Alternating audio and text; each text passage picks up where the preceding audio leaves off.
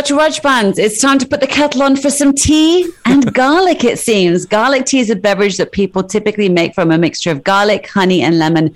Recently, garlic tea has gained popularity online due to claims from health and wellness websites promoting it as a way to boost metabolism, reduce appetite, and even treat certain cancers. So, Doc, as most of these online remedies are not based on scientific fact, what are the benefits of consuming garlic? I mean, definitely garlic is one of the, that group of herb spices and all that.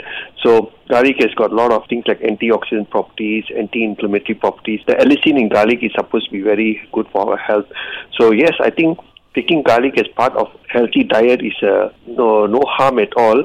But I don't know whether you should take actually raw, fresh garlic rather than just making a beverage, because you don't know how much of exactly, because in the tea, I've heard of ginger tea, right, Dr. Rajbans? But this is... I mean, ginger tea is very common. Yeah. It's good for your wind and all that in the stomach, isn't it? So I suppose it's all like there is no harm in taking it, but how much of benefit as a beverage, I'm not sure, compared to taking a whole garlic that is not as a food, or just take it as part of a natural part of the food. Yeah. I don't know if I could stomach drinking a garlic tea, exactly. but I wonder if there's I wonder if there's such a thing as too much of a good thing, though, Doc, and what difference does it make eating it raw versus cooked? Yeah, I mean, that's the only thing I worry about, because there's so many so-called wellness websites in the online now, and I suppose everybody wants to become a champion of some sort, want to make a statement, so they come up with a lot of these superfoods that are going around.